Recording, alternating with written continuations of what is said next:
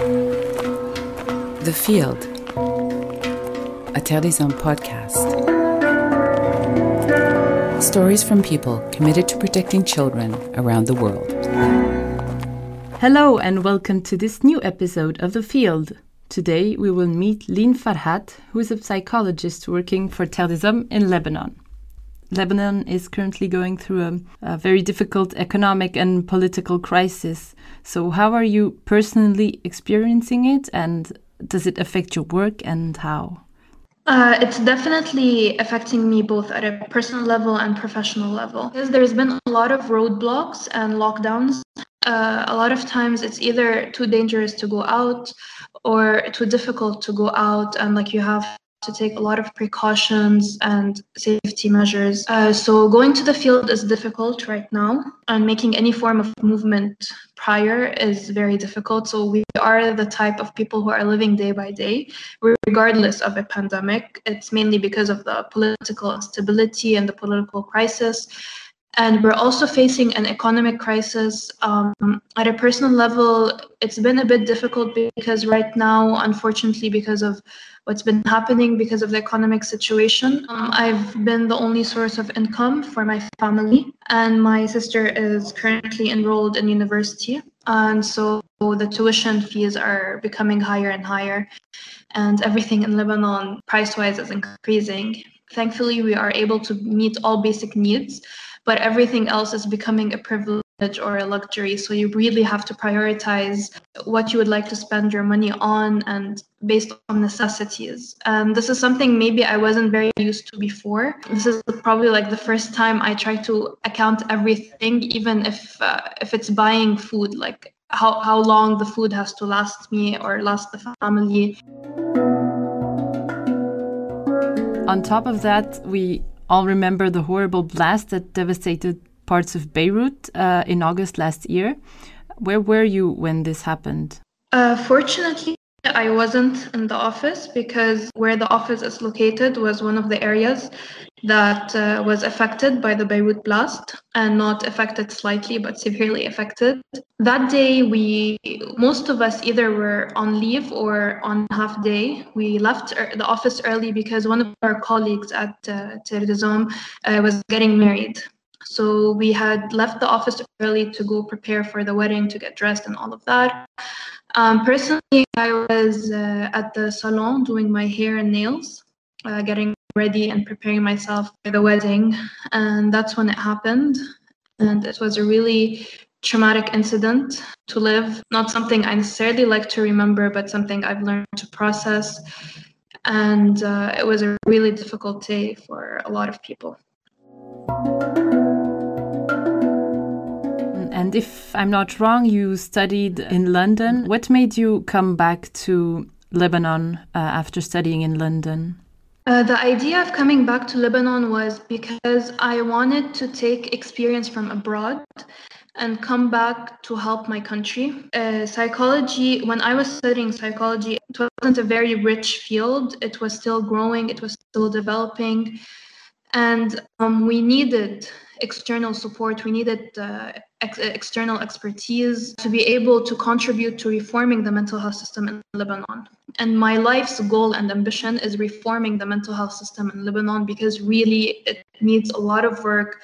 We need to break a lot of stigma. We really need to work on removing a lot of taboos. In Lebanon, accessing mental health services is a huge luxury and privilege, especially that there's no insurance in Lebanon that covers any psychiatric consultation or psychological consultation or psychological assessment. And it's very expensive to begin with. So people tend to not go for it because they don't consider it a need because of how expensive it is. So this is why even especially right now, people are overlooking seeing a therapist. So this is why I came back to London, to learn abroad, see what it's like outside, see what's working and what's not working, what are the good practices, what are challenges, and come back to Lebanon and contribute to reforming the mental health system and contextualizing all of the framework that I learned. humanitarian or development work can create many emotions. It can also be very difficult. You can be faced with complicated situations or poverty. How do you manage to leave the job behind you when you get home in the evening after a day of work? Honestly, it's very difficult to do so because we're living it.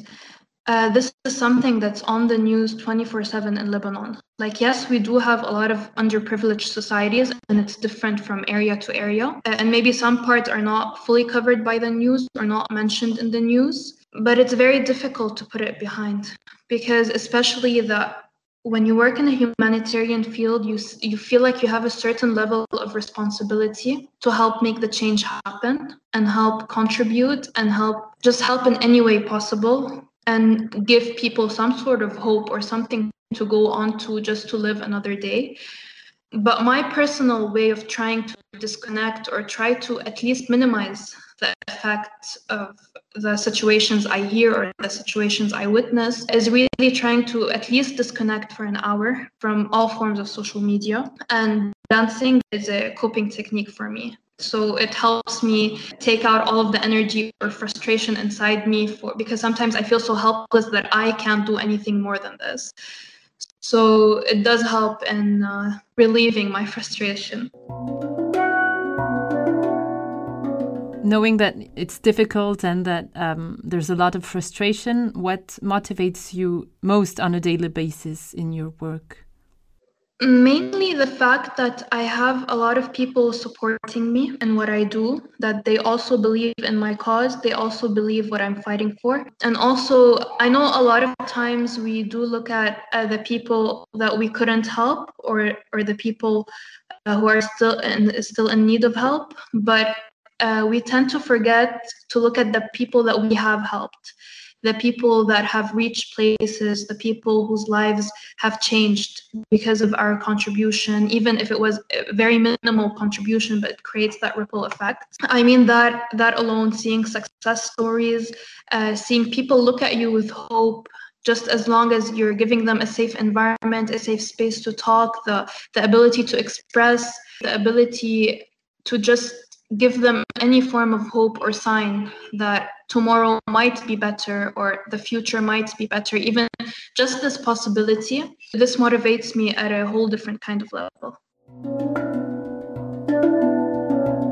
If you weren't a psychologist right now, what else would you be doing? What other job would you be doing? I know it's very different from what I'm currently doing, but I would be a dancer. I would have liked to be a full-time dancer, even if it's something that I'm doing right now, but it's something I do part-time and not in the intensity or the professional level that I necessarily want. I would be competing internationally, not just nationally, and I would be traveling to take workshops abroad. I would have loved to be giving dance classes. I would want to be part of the coaching or curriculum development in dancing. This is a huge part of my life, and although I prefer psychology, but there is an aspect of dancing that could never leave my heart. Do you manage to integrate dance in your psychology trainings? Definitely.